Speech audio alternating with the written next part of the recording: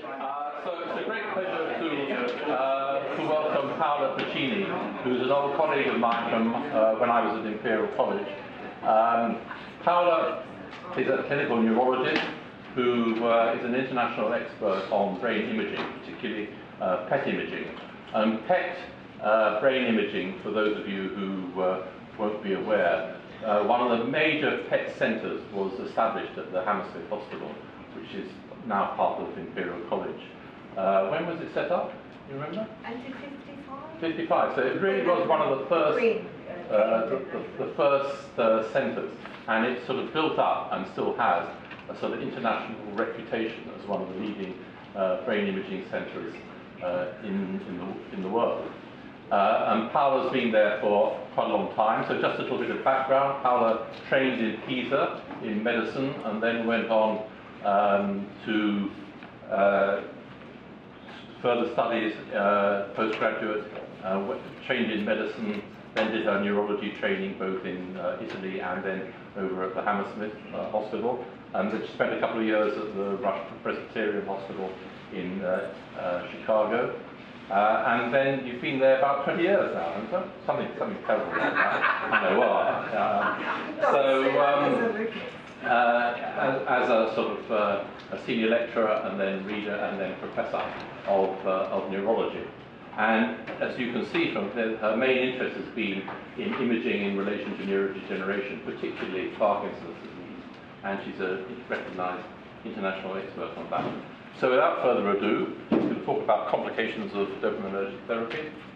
Welcome. Thank you, Chris. Very kind. So, yeah, I would like to talk about complication of dopaminergic therapy in Parkinson's disease.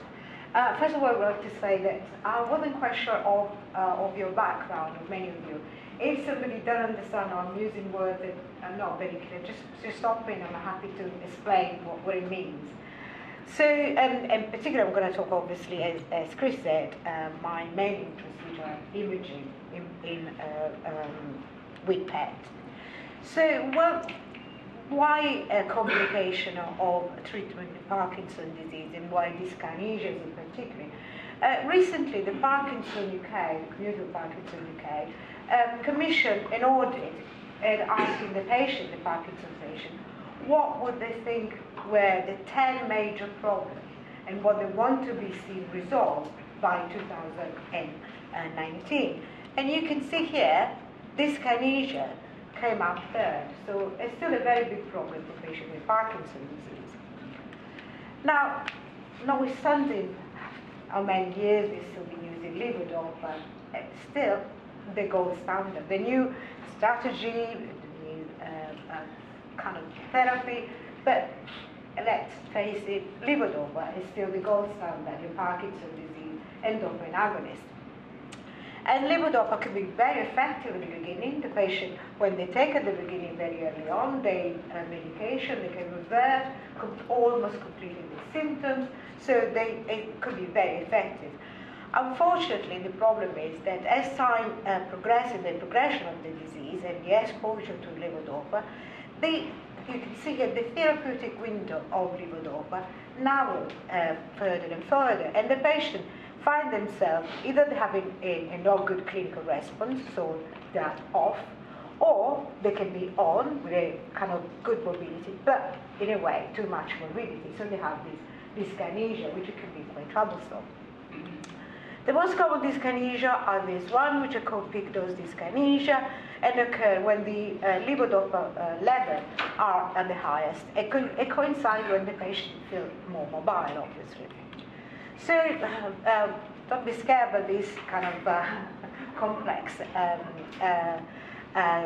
cartoon. It's trying to sort of capture the complexity of what's going on at the level of the striatum with neurotransmitters, level here, terminals, and all this sort of several receptors. They go all around to make this sort of quite complex. So there are several mechanisms probably causing dyskinesia, but one of these we recognize for quite a while now are presynaptic mechanisms. But it's easy to explain. You can imagine that with the dopaminergic terminals degenerating over time in Parkinson's disease, there is a disruption in dopamine homeostasis, a change in dopamine release, and these have been accepted as a cause of dyskinesia for a long time. Only recently, though, there have been a recognition there's not just that at the synaptic level, but there's also an interplay of serotoninergic terminals to cause dyskinesia, and I'll explain why. Now, another cartoon. So just to show why we think serotoninergic terminal may play a role in dyskinesia. Oh, you can see here, just imagine here, these are the, again, the striatum, these are the dopaminergic terminal, they progressively degenerated and died. In this situation, in the striatum, the 5-HT, the serotonergic terminal, take more and more levodopa. So the levodopa that should go to the dying dopaminergic terminals may go into the 5-HT terminals. Now, the serotoninergic terminals, like the dopaminergic terminals, they have the decarboxylase, so they can produce dopamine as well. However, they lack of all the mechanisms that make, like the autoreceptor, the dopaminergic receptor, that make the dopamine release very smooth. And in fact, the release of dopamine from these terminals is quite, it looks like this. So there are excessive swings in dopamine release. And we think that this could be, again, a cause of dyskinesia, picturesque dyskinesia. This has been hypothesized and seen in animals. What they did, several animals at Lund and at the center, they tried to give this animal who had dyskinesia, picturesque dyskinesia, an agonist of the serotoninergic terminal. Now, these receptors are sitting on the terminal, so the agonist dampen down the effect, the activity of the serotoninergic terminals. And what they saw was that by using this agonist, what you get is a much smoother release of dopamine. Obviously, they had microdialysis to check this release of dopamine. A much smoother release of dopamine, which then it translates into an improvement of dyskinesia. So this is a picture that has been done in experimental animals. So now, with the Michael J. Fox, with the help of the Michael J. Fox, we wanted to see if this mechanism of the influence of serotoninergic terminals in dyskinesias is important in Parkinson's as well, Parkinson's patient rather. So we had the hypothesis that there was a study, patient with levodopa-induced dyskinesia, LID, will show higher level of dopamine release following levodopa challenge than patient without LID. Also, we hypothesized that the administration of 5-HT agonists will reduce this abnormal level of dopamine release, and this will be associated with the dyskinesia, with the reduction of the dyskinesia. So the study was done patient, as I said, with levodopa-induced dyskinesia, a stable patient, and the study was an acute clinical trial with this medication, but also a PET study on the release of dopamine. And I'll just stop for a second. Obviously, in animal, you can test the release of dopamine by microdialysis, very simple, very, very good. In humans, you can't do that. So you can do an indirect measure of dopamine release, the synapsal dopamine release, using this compound, positive emission tomography, and raclopride. Now, raclopride, binding to the dopamine receptor, is subjected to competition from endogenous dopamine. So the change that we can see in raclopride binding, they can be an indirect measure of the synaptic dopamine levels. I'll explain how. So this again is cartoon. This is think as the dopaminergic terminals. These are the D2 receptor in the striatum, with the mechanism. So we do first, the patient comes, we do a first scan, we inject a raclopride. And raclopride, you can see, will bind to those receptors which are not occupied by dopamine, by the endogenous dopamine. So you can calculate the amount of binding that is with raclopride in baseline condition. Then we repeat the scan. This time we give to the patient a levodopa challenge. So they have a levodopa overdose.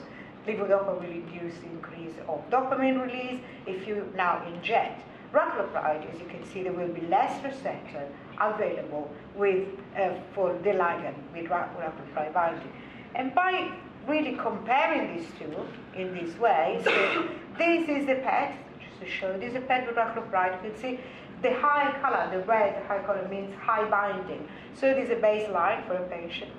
And this is the same raclopride, same patient following the challenge with levodopa. You can see how from red, this has gone down to light yellow. So it means there has been a decrease. And by calculating with this simple formula, the difference in raclopride after a baseline and raclopride after levodopa, we can have a kind of estimate the percentage release of dopamine. So the study was there, a very simple patient. We came on day one. There are all these scales we used to assess the Parkinson off medication. We gave them the levodopa challenge. The patient turned dyskinetic, the one who were dyskinetic, and we measured this dyskinesia every 15 minutes for 150 minutes after the medication, the level of dyskinesia. Then we repeat the study for a different day, same story. The only difference was that before giving the levodopa challenge, this time we gave them a 5-HT1A agonist, in particular the buspirone, to see whether it could block the excess release of dopamine and so improve the dyskinesia. We did a PET as well. This is exactly what I've shown you before, a raclopride baseline and one after the challenge, so estimated dopamine release. This time we gave the patient a third raclopride scan, and before the levodopa, we gave the patient again the buspirone to see whether, again, then with the estimated dopamine release, to see whether this buspirone reduced the excessive release of dopamine and improved the dyskinesia. So what happened then? These are the release of dopamine, which were calculated with raclopride. These are stable PD, and these are people with dyskinesia. You can see the patient with dyskinesia have a high peak, a normal peak of dopamine release following levodopa, which is probably caused the dyskinesia. Then if we look at what the patient, so these are the release of dopamine after the 5-HT1A agonist and levodopa. And in patients with stable PD, there's not really much change. But if you look at the patient who had dyskinesia, you can see there is a reduction, significant reduction of the release of dopamine.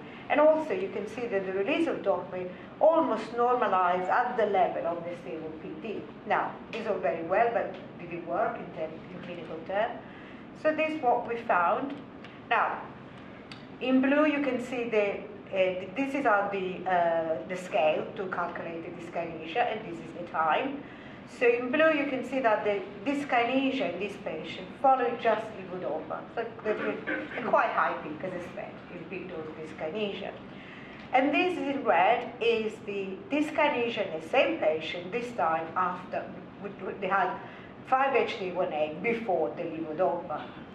So, and you can see there is significant reduction of the dyskinesia in this patient. So it seems that the buspirone seemed to work in a way.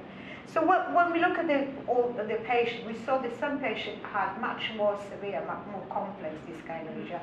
So we decided to separate them and to see if there was a difference between more severe dyskinesia and the more sort of moderate dyskinesia. And this is the, again, these are the patients who had a moderate classical peak dose dyskinesia. So you can see that a very more significant effect, even more significant reduction of the peak dose dyskinesia when you give them buspirone.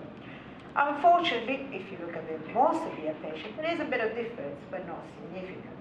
It could be that, well, you know, as time goes by, these patients become more severe, and then there are other mechanisms that play a role. Could be also that we need higher dose of this medication, buspirone, or at least the industry is working on this medication now, on combined 5-1A and 1B agonists, which are much more powerful than the 1A only. Or, as I said, it could be that when the Parkinson becomes severe, there is other mechanisms like maladaptive plasticity in downstream receptor. The serotoninergic hypothesis on its own doesn't work anymore. Just to say very briefly that this mechanism, this sort of serotoninergic hypothesis, if you like, seem to be responsible, or at least kind of responsible. Another type of dyskinesia, the graft-related dyskinesia. This is just a nice graph to show the stereotype implantation of human fetal cell. I don't know if you are aware, but a few years back, there were 2 or 3 trials in the state of fetal mesencephalic cells in Parkinson's disease.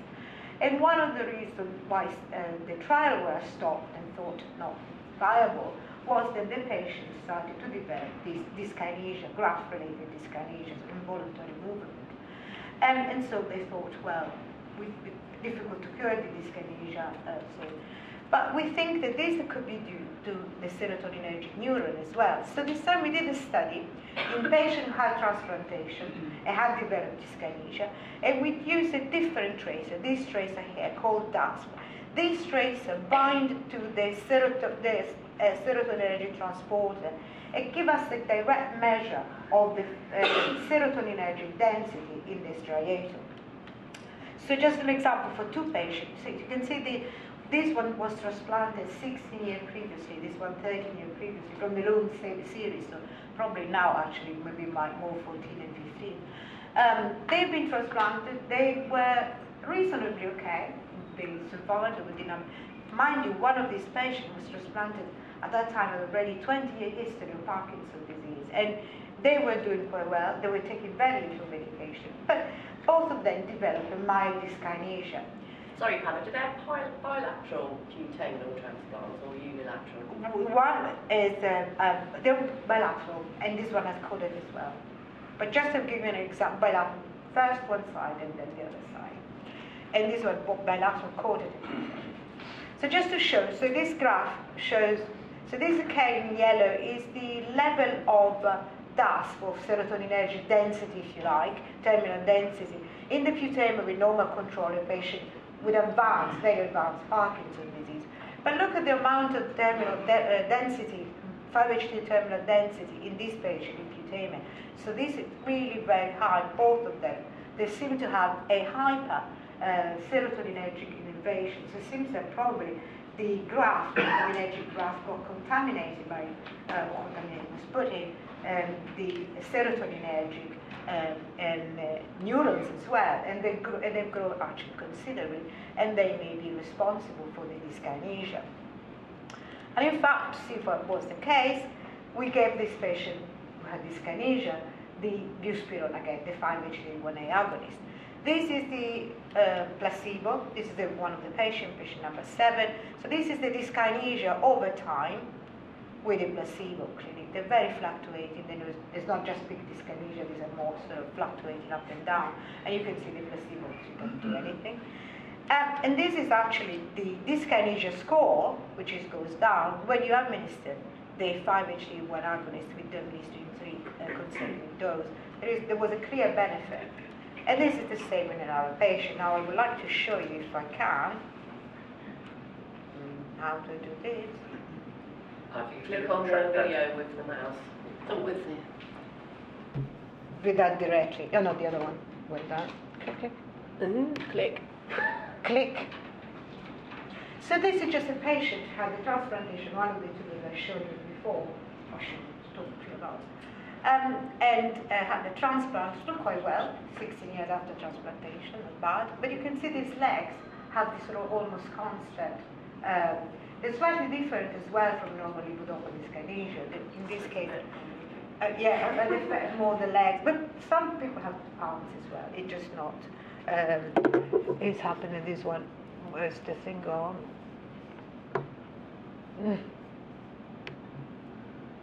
And this is the same patient. Should I stop him? And this is the same patient after we treated him with the 3 doses of 5-HT agonists. Now, you can see the leg dyskinesia has improved considerably. I have other video that I've shown now, other video of a patient who similarly had a good improvement from the graft-induced dyskinesia. So, no, I need to go on. Now, so we think that, these 5-HT agonist hypothesis can be important in dyskinesia. And as I said before, the pharmaceutical company, which are now developing 5-HT1A, 5-HT1B agonist for the treatment of levodopa-induced dyskinesia. Now I'll move on to a different topic, which is still part of the complication of levodopa or dopaminergic therapy in Parkinson's disease, and the study we done with imaging to try to clarify that. I don't know how much you know about this condition, impulse control disorder. It's essentially a behavioral, it's called a behavioral addiction.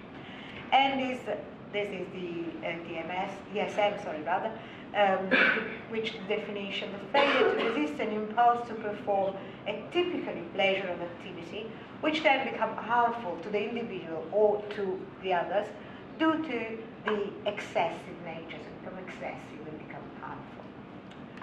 But there been this in the newspaper, in the news, cases like this of patients had lost over 300,000 because they've developed a pathological gambling, they have hypersexuality, and all that. So, and this, as you can see, the date is quite a while ago, 2008. But interesting enough, we thought that now the Parkinson's population is more aware of the side effect of this medication. I had just a few days ago with BBC Radio 4, there was a program of a man who had Parkinson's, had been taking a dopamine agonist, and secretly has gambled away almost £350,000 before the family realized what was going on and before the connection with the Parkinson's medication was found. So they're still actually there. So what are they, these ICD? So there is pathological gambling, compulsive sexual behavior, compulsive buying, and binge eating disorder. These are the four main categories, but there is a lot of other slightly different, but these are the four major sort of problems. So how frequent they are in Parkinson's disease? There was a big study a few years ago, and they studied over 3,000 patients that were in Canada and in the United States to see what percentage had impulse control disorder. And they identified impulse control disorder in about, say, 14%, so quite relevant. This is 5% gambling, compulsive behavior, sexual behavior, this is a bit strange. Usually gambling come up as a more frequent problem, but I mean, an important point, 3.9, almost 4% has two or more ICDs. So why these patients develop this problem? What's going on? Luckily, not all of them. So there are personality and personal risk factors such age. Younger patients develop this problem more than the older. Gender, male 5%, but this is a bit, it's true, this figure is true for pathological gambling and hypersexuality. Interesting, compulsive shopping and binge eating more frequent in women than men, as you would expect. Family history of alcohol abuse, gambling, and obviously impulsive risk-taking personality, and previous history of alcohol abuse. All these are factors that you take in consideration when you have a patient with Parkinson's disease. If you have any of these, it's important to take in consideration. And obviously, a previous history of psychiatric condition. However, the greater risk for this patient to develop ICD is the dopaminergic medication. And it seems that dopamine agonists, not seems definitely, dopamine agonists are they pose a greater risk than the levodopa per se. And this again is some study, I'm not going into it, but you can see here, these are the number of patients who were in this study who were in dopamine agonist, on dopamine agonist and levodopa or alone. And these are patients who were on levodopa alone, so they're quite clear difference. So this is the Dominio study, the one with over 3,000 patients. 340 patients were with dopamine agonist or dopamine agonist with levodopa, only 72. So clearly, dopamine agonists are pose a greater risk than the levodopa alone. So what do we know about mechanism of this impulse control disorder? Not much, I would say. What has been obviously quite well known for a long time, is the ability of dopamine and dopaminergic drugs to prime or to increase the subsequent dopamine release in reward circuits, such as the ventral striatum. The ventral striatum is the core of the reward circuit, and we think that dopamine is obviously important to prime and also to increase the release of dopamine, depending on drug or this compulsive behavior. So that is a study which was done in Canada by some colleague of mine, and they look at pathological gambling and patients without pathological gambling. Just briefly, what they did was, remember the raclopride study that I showed you before? So the raclopride study can be done at baseline and with a liver challenge, or can be done with the behavioral challenge like this. So patients were put in the scan in the camera, and in the camera they were asked to do this sort of gambling task. The one that you can see here, very simple gambling task, or losing or winning. And also in a different day, they are the control task. And what they found was this: patients who had PD patient with pathological gambling had this sort of quite high level of dopamine release in the striatum, when they're performing the gambling task, so much higher, much more significant than the patient, the PD patient without pathological gambling. So there was a surge of dopamine release in the ventral striatum when they were tapping away with the gambling. Follow this we had a grant for the Parkinson UK to look a bit further into this mechanism of the ventral striatum. First of all, we wanted to know, okay, these patients were actually performing a gambling task, but what about simple exposure to visual imaging, visual reward imaging, such as you see it on the internet, papers, you can see on TV? Do these sort of visual imagery, rewarding with imaging, have an impact or not on these people in releasing dopamine in the ventral striatum? But also the other question was, are there differences amongst the different type of ICD? So this again is is a cohort where PD with ICD, PD with no ICD, similar in ages of onset, similar disease duration. Oh, can I just ask a difficult question? How did you diagnose ICD? Did you just use the QUIP screening? Yeah, QUIP. Because one thing that we found from our cohort, where we've sort of looked at this, is that the QUIP, you score positive on a single item, which is, I think, that my husband thinks I shot too much. Very high, actually, very sensitive, it over-diagnoses it. And we found that we have, when we actually then do a sort of structured phone interview questionnaire, a much smaller proportion actually have ICD according to international classification that is affecting the behaviour. We use the QUIP, and then once you identify with the QUIP, then we there are some other neuropsychological assessments. So it has come after that. But presumably these were patients, the ICD actually scored positive in several of the QUIP subdomains, not just like a single positive. Well, that could be one single positive. Oh, right. It could be a single positive. If it is quite high, they still get to further neuropsychological. If obviously I think officially it's 3 or 4 combined high risk. But we still are interested in those the high score, and we took them and see whether it was a coincidence or something. So they were further studied in that respect. But as you say, it was 3 or 4 abnormal responses. So what did we do with this patient? Again, we used the raclopride studies, and this time we asked the patient, instead of baseline and a levodopa challenge, the scan, again, 2 scans consisted in the patient. We're looking at this imaging, you can see here, very boring imaging through the scan, buttons, flowers, we call them neutral cues. In the second scan, in a randomized way, they were looking at these pictures. And you can see they were kind of gambling, sexual connotation, food, and so on. These are the passive cues that we wanted to see whether the patient reacts to passive cues, not just doing a gambling task.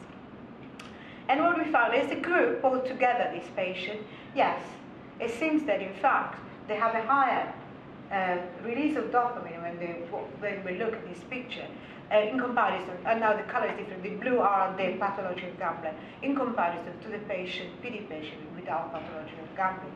And I put this here, this is the dorsal, which is the motor striatum, which is related to the motor activity, to show that actually in the motor part of the striatum there's no difference, they don't differ for the severity of Parkinson's disease or anything like that.